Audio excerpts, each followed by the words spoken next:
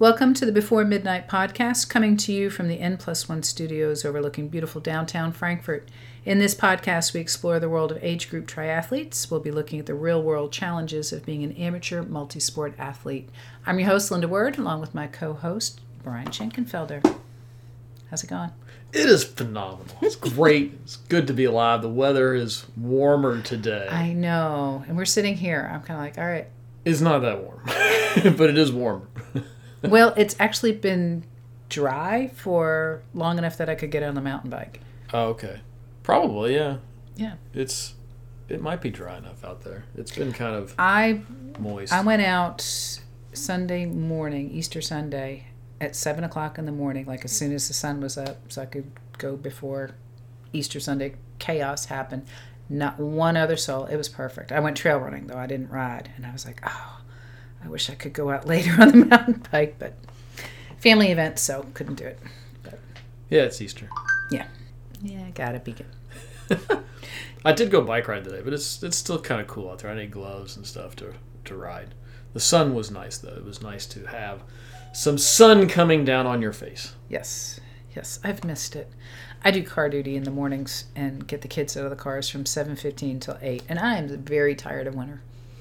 And I have expressed that to the families. I've been tired of winter for 3 months. I've been out every morning in it for 3 months. Oh, well, it will be. This weekend should be nice. Yes, it's going to be in the 80s. Holy smokes. We do always talk about the weather.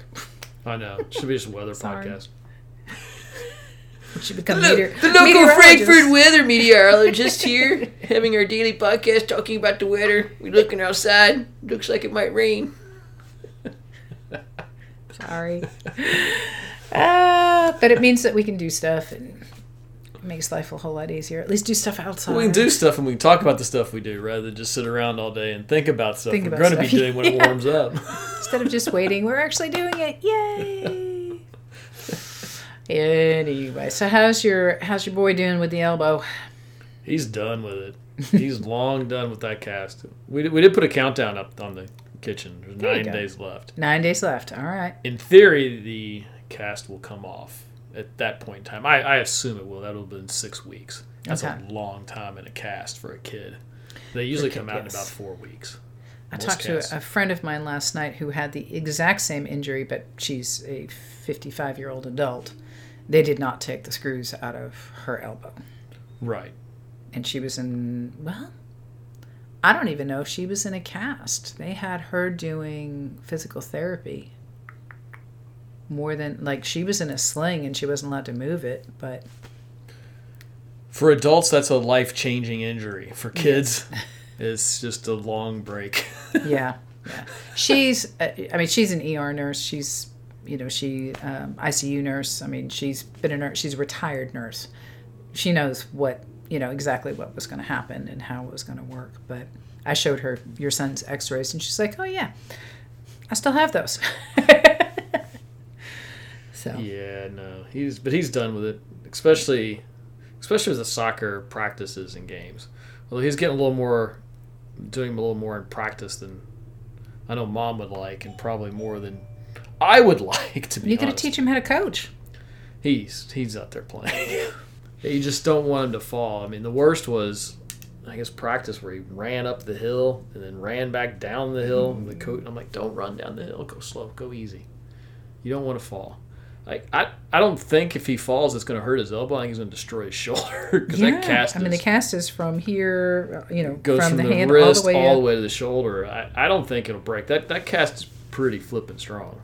Yeah, no, the cast isn't going to break. It's other things. And the elbows will be fine. It's everything that's attached to it. Yeah. Yes, which would be a problem. Ooh. Yeah, I'm waiting for this cast to come off. Let him just go back out there and play again. I know the doctors don't want him to, but it's just the way it's going to be. He's a boy who's 10 years old, not stopping. Yeah, no. But yeah, I had games this weekend. Okay. The older kids did better, 10, 11. I've kind of got the same kids for a while. They kind of know the what for, and they played fairly well. We were able to come away with a victory. That was fun. Good. I was their first, a couple of those kids, the first time they'd ever won a game in 2 or 3 years. Oh, wow. Because that was the same team last season that we didn't win anything. Well, we've got a little when more did you start offense this time. keeping score? Last year? Oh, we've been keeping score for a while. It's Okay. just I know the kids always did. well, I but- mean, some of the kids who hadn't been on my team before that were on other teams, and then Oh. were on my team last year, and then again, that was some of their first Okay. wins. Because last year we just didn't have any offense. We played fairly well. We got better as the season Yeah. went on. Of course, I had a lot of people I was breaking in for that one as well. This time, I don't have quite as many.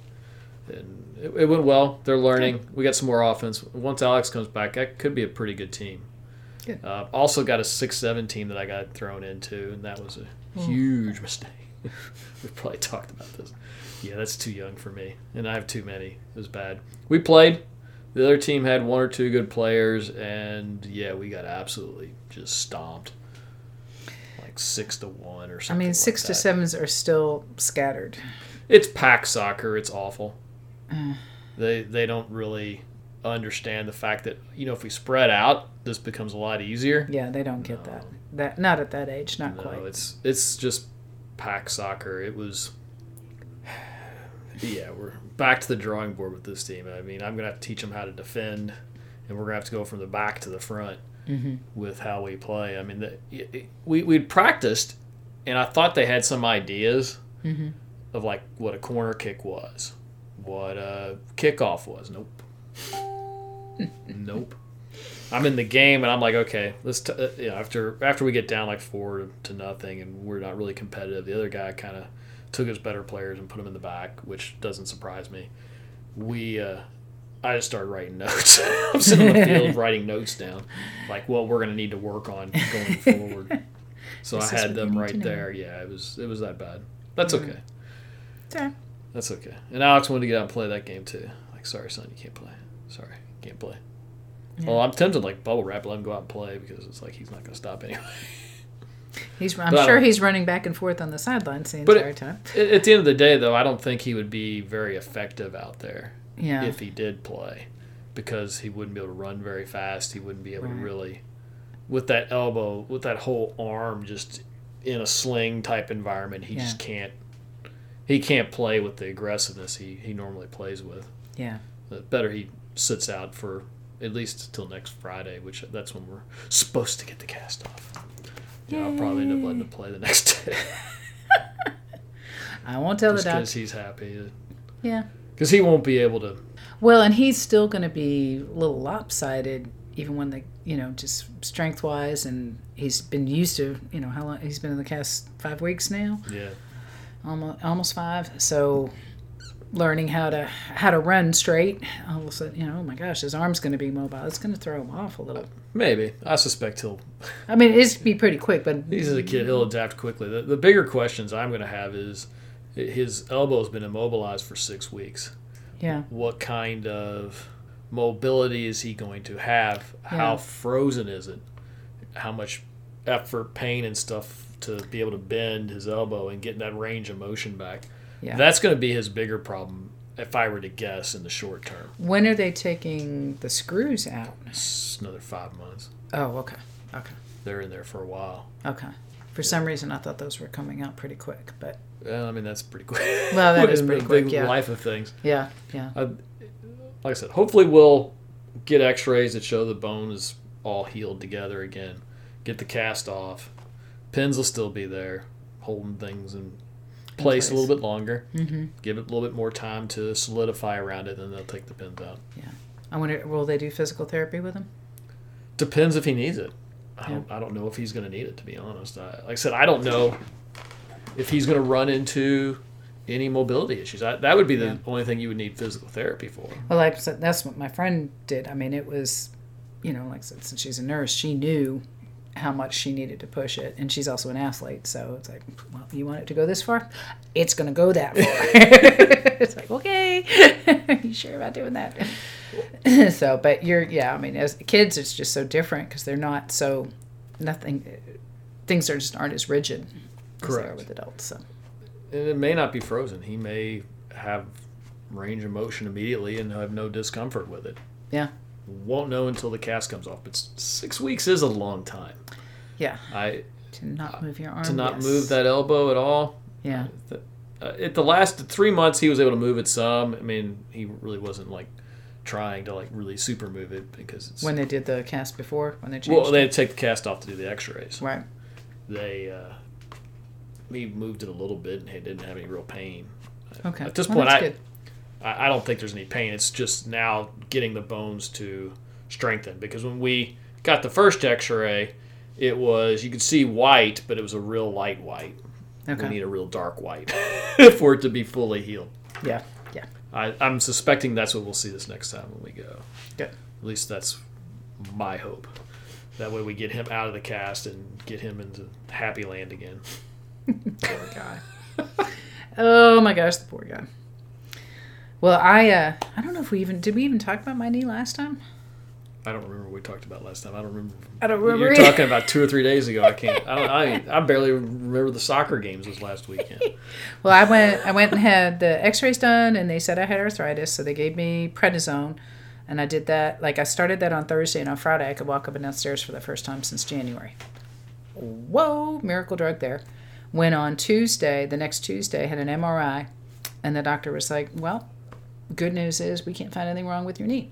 You've done everything right. Your legs are strong, muscles are strong. There's no torn tendons. There's no torn meniscus, nothing. So that's the great news. The bad news is we don't know why you hurt.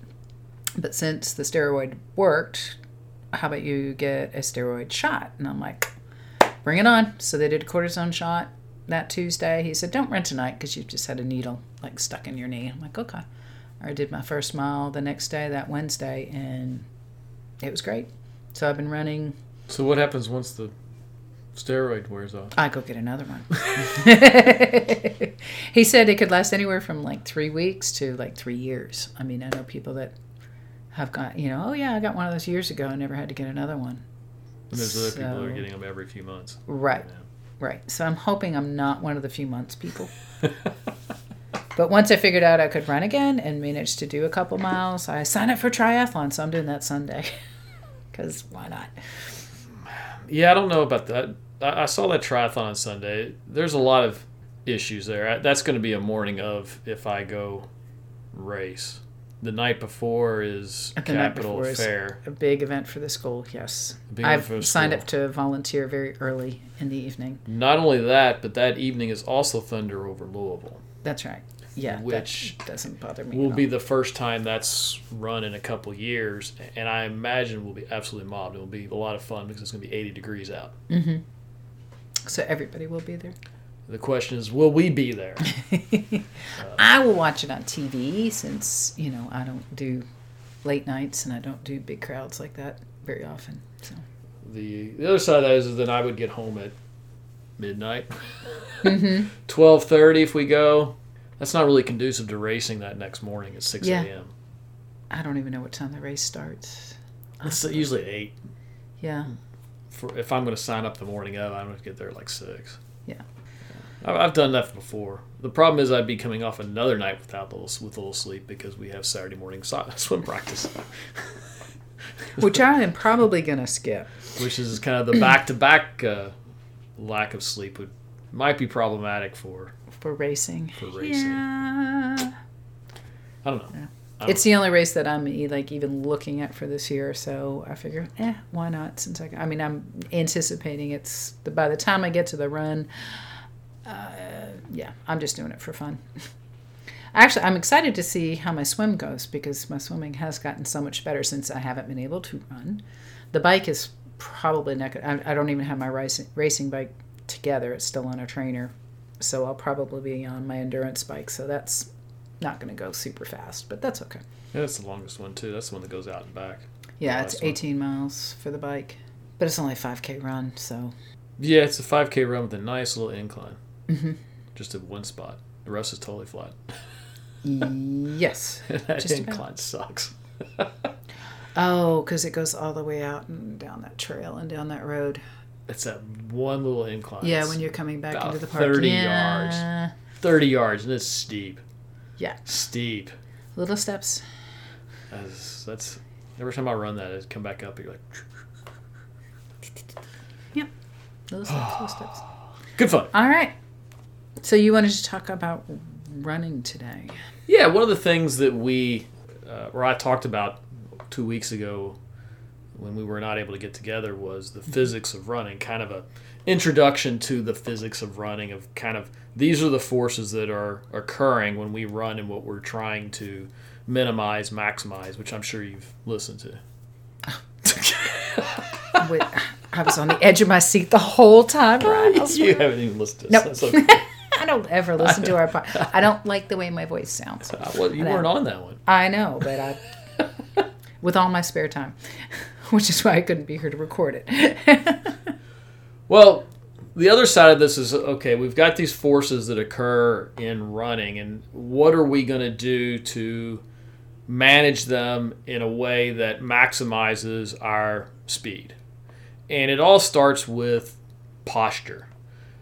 You've got to be able to stand straight up, not bend from the waist, which is the big mistake a lot of new runners make. Mm-hmm. And for me, the easiest way to get a feel for that, to understand that, is go to a wall, put your feet on the bottom of the wall, put your butt on the wall, put your shoulder blades on the wall. That's standing straight. Doesn't get any easier than that. We start by standing straight. We got to have a tall posture, straight posture. That way our center of gravity is really in the middle of us and not forward already. Correct. Because we'll get back to the center of gravity. The center of gravity matters quite a bit. And if we stand straight, the center of gravity is going to be in the middle of us. Now, the next element of running is being able to offset the rotational forces that we get from running. In that podcast, I talk about when you push off the ground pushes back. Right. It's bigger than us. It wins. And that generates a rotational force backwards. If we did not lean, we would fall on our butts. Correct. And as kids learn when they start trying to walk, that's why when they take their first step, they fall on their butt. Then they learn to lean, and then they go falling on their face until they learn the balance point of it. It's good that they learn, and that's why they hold on to things. Yes, very much so. So to lean, to counterbalance this, we don't want to, again, lean at the waist. Again, that's the mistake that most runners they make. They're going to use their waist, which combined with gravity leans us forward and generates that not leaning, it bends rather than lean. Right. Well, I mean, there's still going to be a lean. Even if I've still got to lean forward to counter that force. I still have to move past the balance point where I would fall. If I wasn't running, I'd fall on my face. Mm-hmm. If I have the forward lean and bend forward, that really moves my center of gravity really far forward. Yes. It's not underneath my waist anymore. If I stand real tall and bend from the ankles, and the way to do this would be to kind of get your posture standing tall, then start bending, not at the waist or any other part of the body, but from the ankles, just bend forward a little bit until you start to lose your balance and run with it. Mm-hmm. That'll give you a feel for that posture. That's the most important element of running. Now, one of the best images I've ever heard for that is like a skier that's going off a jump and they've got the skis up. So they're bent at the ankles and they're leaning forward, going off a ski jump. That's the best image that I've ever heard. It makes a lot of sense. Okay. And the whole reason we do this, again, is to keep our center of gravity close to our hips and not in front of it. Mm-hmm. The other element of it is, the other mistake that people make the other way is they have a tendency to pull their shoulders back and kind of arch their back. That's something that you will do at times. I've seen your running form. Probably. I arch my back, really? A little bit. Okay. I'll see you kind of, really kind of pull those shoulder blades back some. Where that creates a problem is it doesn't allow for the swinging of the arms. When you pull that shoulders back, you can't swing. Really, the shoulders need to be relaxed. It's from the hips up to the shoulders is where your core is that you need to engage. Okay. The shoulders themselves should kind of relax and almost even fall forward, which gives you a lot more if I'm back, I don't have nearly as much mobility in my elbows and swinging my arms. If I'm leaning forward, and if you do this in your seat, you can feel how much easier it is to swing your elbows when your arms are kind of relaxed. I guess one of the forward. things I try to do is pull the elbows back, and that probably pulls me back. Pulls you back some. Where really, you don't have to pull it back. You just have to fire it back. Mm-hmm. Fire it back in this position. Because what the arms are doing is they have to maintain the cadence of the feet. So when the arm goes back, the foot has to land, vice versa.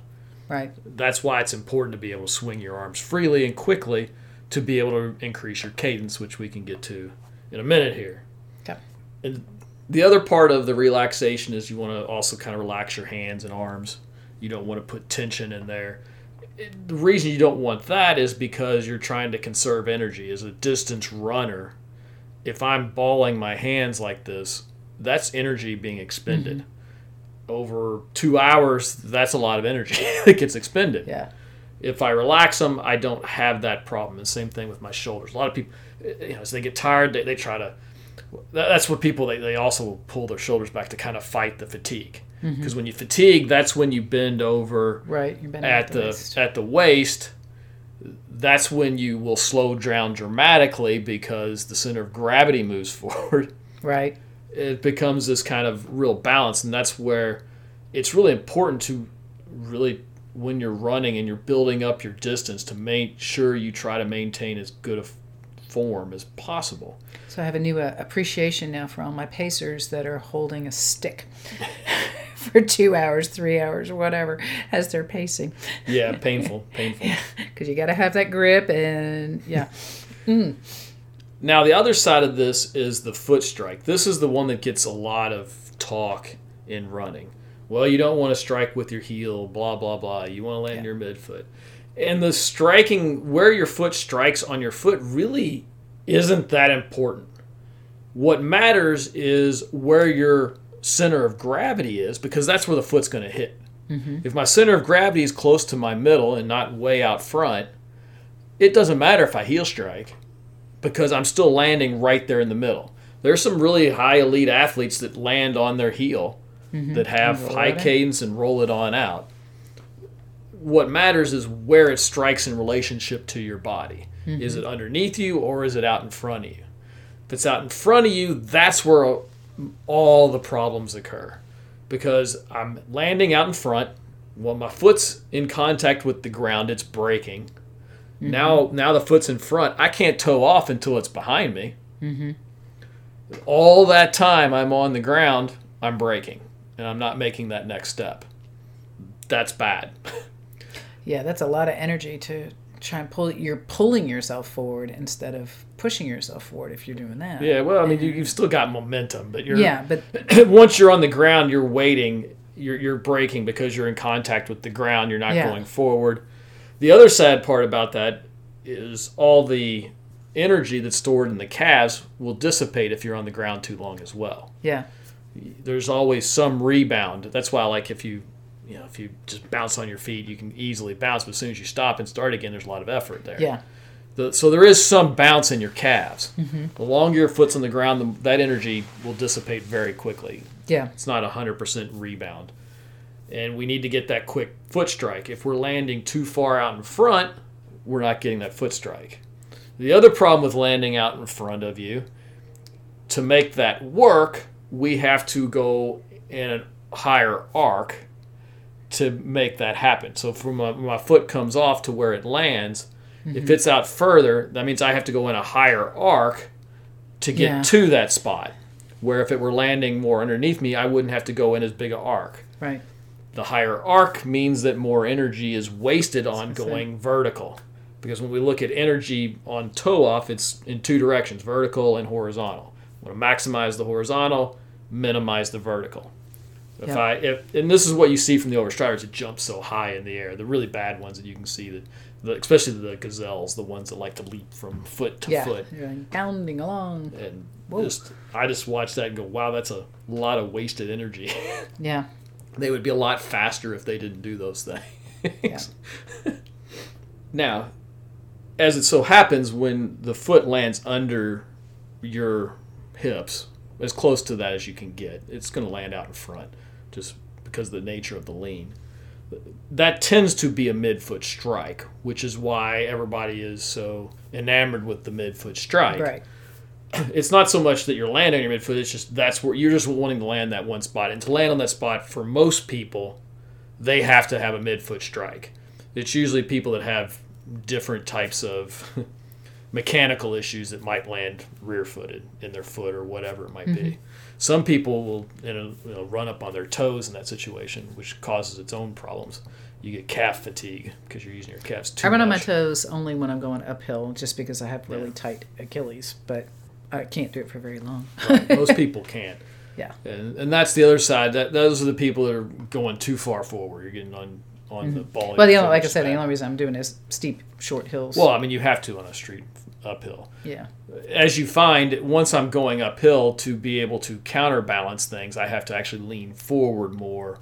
Right. Because of the hill, I don't really get great push-offs and things of that nature, so I have to lean more to deal with the counterbalance. And vice versa, when you're going downhill, you actually lean back. Just a hair.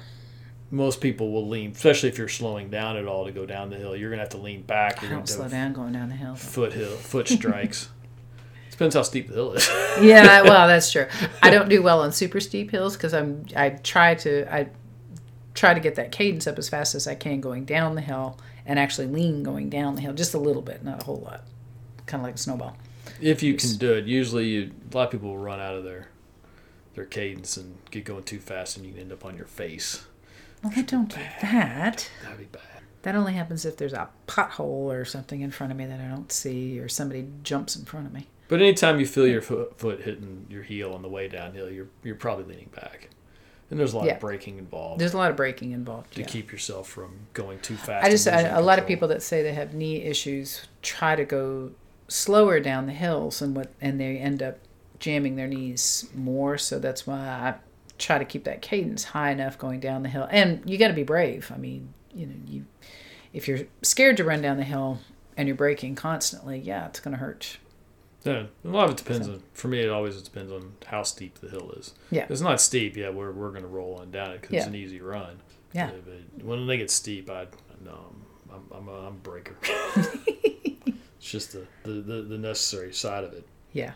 Okay, now, so that gets us to two parts of this. We're really worried about where the foot strikes, because it's going to have to strike under your center of gravity because that's where our balance point is. We need to make sure that that's not getting forward too far. The leaning over at the waist. But that's a common thing. And that's probably one of the biggest reasons people slow down dramatically in a race. Their posture begins to fail on them. They lean forward, and you just can't run fast when you're landing that far out in front. Yeah, when you're bent over. And that's when you see the guys going from 8-minute mile to a 10-minute mile. Some of that's I'm out of energy, but most of that is I no longer have good energy to maintain posture and do the things I need to run with good form as well. Now, the last element of good form is your cadence.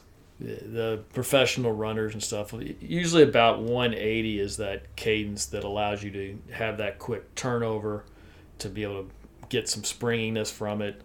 Now, if you're running faster races like a 5K or a 10K, that is probably going to be higher, probably closer to 190 than 180. Yeah. But for a distance runner, it's 180. Now, if you're going out and running slow and easy, that's going to be probably a little lower than 180. It's kind of hard to maintain 180 when you're going really slow. When you're going slower, yeah. But that should still be in the 170s probably, and not like 150 or something. People that have a lower cadence generally are overstriders. Makes sense. Because it just takes so long to go from one to the next, wait, go, wait, come back to the push-off and go again. Generally, they're overstriders because and some people aren't trained to run yet. They don't really pay attention to their cadence, and they're kind of just slow moving. Yeah. And they just have to kind of work on picking that cadence up. But a lot of times... Smaller strides. That's the big thing, smaller strides, because once again, if I'm trying to lengthen my stride, I'm jumping further, which doesn't do me any good. It makes me slower. Where realistically, what I want to do is learn to get that high cadence, and then as I get faster, the stride will lengthen itself. I don't have to reach to get longer strides. The stride occurs from being able to generate more force on the toe off rather than reaching on that next stride. Right. You get into weirdness because you can be watching an elite runner run. It looks like they're way leaned over. It looks like they're really stretching out for that next stride, but they're really not. If you look, what they have that's fantastic is their toe off is like a foot, 2 feet behind them. Yeah. The length is not in front. It's push back, behind. yes. Yeah. And they're able to get just tremendous amount of force without generating any height. And that's where they get it. You see it. Like you see that line that goes down their leg all the way to the toe. It's like, oh my gosh. The stride is incredibly long. And that's just a strength thing. That's a physical. Your ability to generate that much force. What is your VO2 max? That's the fitness side of it. How long that stride becomes is more a question of fitness than it is biomechanics, so to speak. And that's what we're looking for. And generally, that's the best way to start is try to get that cadence up into the 170s, 180s. If you have to shorten your stride, that's probably a good thing because now I'm landing underneath my center of gravity and I can get that quicker turnover. That there will probably make a lot of people faster who have real slow cadence and really had to take big strides when they run. I had to learn how to do that because on the treadmill, I was hitting the front of the treadmill. I do that occasionally when I get too far It's like, forward. whoopsie. Okay, time to back it up a little, quicken it up. I'm like, where's all that noise? Oh, it's me. Sorry. But yeah, so we're trying to get to the 180, which the smaller steps, there's going to be less vertical flight. You're going to get more spring effect. And your foot is more likely to land underneath you, which is going to give you that less braking. So when we put it all together, stand up tall. Don't overcompensate by trying to arch your back, which is a mistake that people will make. Yes. A lot of runners make it. It's not especially when that's the other thing you'll do when you get tired as well. You'll arch your back, which means you don't have as good a flow and you can't maintain that high cadence as well. Well, and if you're arching your back, that's going to change where your balance is as well too a little bit. You're going to have to lean forward more, which again is going to move you to more of you forward, your center of gravity forward. There's a lot of things that end up happening. I'm thinking like pelvis tilt and all that other stuff too. If you're arching, it's bad. Right. So those are the things we're looking for in running. Now, there are special circumstances with this that where women have more issues than guys. They have boobies. Guys do not. Does change things. And that changes this whole dynamic. A lot of times the women will kind of hold them in place, which doesn't allow for the arm swing. Right. One of the other reasons they might be a slower cadence as well. They don't get a lot of women too will cross over. They'll tend to rotate the upper body more just because they are, trying to keep everything together and just the center of gravity is in a different spot. And those are, and they also have a tendency to lean from the waist as well. You'll see that from them as well because of that same problem. Yep. That's the problem. Do you have any suggestions on how we can fix that? Because I sure don't, man. Support. Mine are kind of small. Sorry. So glad, Brian. Oh my God. I'm here for the comedy.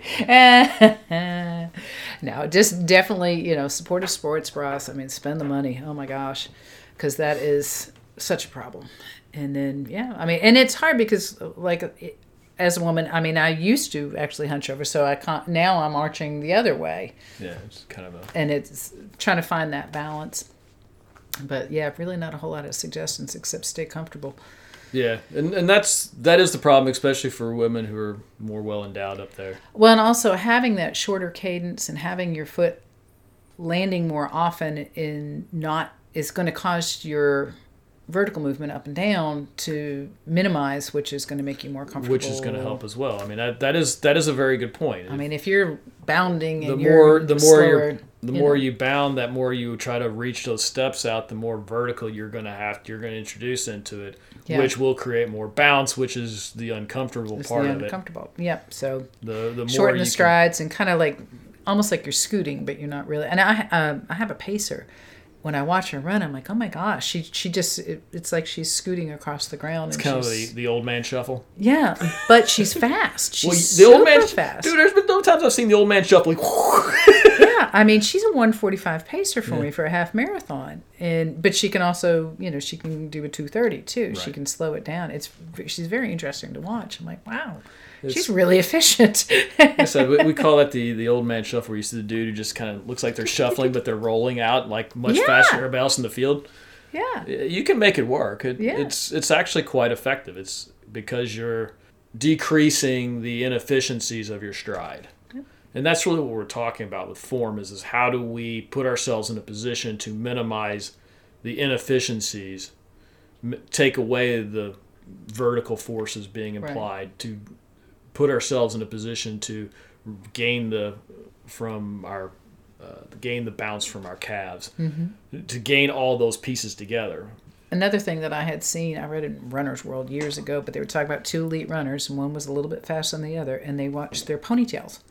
And one girl, hers didn't move, and the other one was swinging like crazy, and the one that didn't move was the more efficient runner and was the faster runner. I was like, and just kind of having that visual, it's like, okay, keep the head still, which is going to keep the body still. Just sort of little cues like that to minimize the vertical bounce. Yes, because that is things more efficient. Well, because the more you go vertical, that is force that could be put towards the horizontal. Because at the end of the day, when you toe off, there's only so much force you can generate. That is genetically bounded. We can train it. We can make it better. At the end of the day, that's going to be genetically bounded by your VO2 max and other genetic issues. Type 1, type 2 fibers and all that fun stuff. That stuff is bound. What we can do is we can make it more efficient so that the forces being used are applied on the horizontal plane and not wasted on the vertical plane. And such. That's the efficiency side of running. That's the technique side of running. So many people go into running and it's just all fitness. But like swimming, there are gains to be made by becoming more efficient. Yeah. They're not as extreme as swimming, where efficiency is more important than fitness. Right. At the same time, efficiency matters. Yeah. To use 10% less energy to do the same race, well, that means I can maybe go a little harder on the bike. I can go a little faster on the bike. I can go a little faster on the swim and still have extra energy for the run. Because if I get to the run and I am able to hold my pace throughout, one of the things you learn in triathlon pretty early on is that people fade, especially on the back half. It doesn't matter the distance of the race. People fade. Well, sometimes sprints, not as much. But you get to the Olympic distance further, the last 4 or 5 miles of a half marathon, the last mile or two of a 10K, the last 6 miles of a marathon, things drop off dramatically if you don't pace yourself right in a race. And if you can conserve your energy and maintain that pace throughout a race, you're going to do better than a lot of people who aren't as efficient. Running is a skill sport. People don't train it. Maybe we can talk about some of the drills you can do to work on some of these elements in a future podcast. But there is some efficiency to it, and that's why it's really kind of important to pay attention when you're running to your form. One of the concerns I've always had with listening to podcasts and listening to music and things of that nature every time you run, I'm not paying attention to my form. Just from my own standpoint. When I'm doing those things, I'm paying attention to those. I don't pay attention to my technique. When you take all that stuff away, you're running, it's boring. The only way I can use to...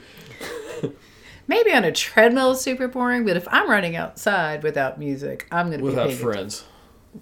Without friends. If I'm running by myself outside, sometimes, I'll pay attention to my form every once in a while. Granted, I got a brain like a squirrel where you don't. So I'm like, what's over here? What's over here? What's over here? What's over here? Oh, what am I doing? Okay. I'm a little different kind of runner than you are. No, But I do pay attention to my form, especially if I start getting tired. Then I start going, okay, what am I doing? What do I need to change? Why am I feeling this way? And I'll even, when I'm running, I'll stop once or twice in the run to especially when I start feeling things getting a little bit harder, just to reset. Yeah. Where I'll be like, okay, just stop for a second. Because the big myth is that I've got to run. I'm running for 30 minutes, so it's got to be straight 30 minutes. Or I'm running for an hour. It's got to be... If No, you it take doesn't. a minute break, does not matter one hill of beans. That 1 minute break. Use it to, like, okay, I'm struggling a little bit. If everything feels a little harder to run at this pace that I've been running at, let me reset. Let me stand up straight, get everything in line. Let me lean from the heels, and let me start again. Mm-hmm. And sometimes that helps me quite a bit. It's funny. I mean, I hear a lot of newer runners, oh, I'm not a real runner because I have to walk. I'm like, I qualified for the Boston Marathon, and I walked it through every water stop. Yeah. And it was a reset every single time during that qualify.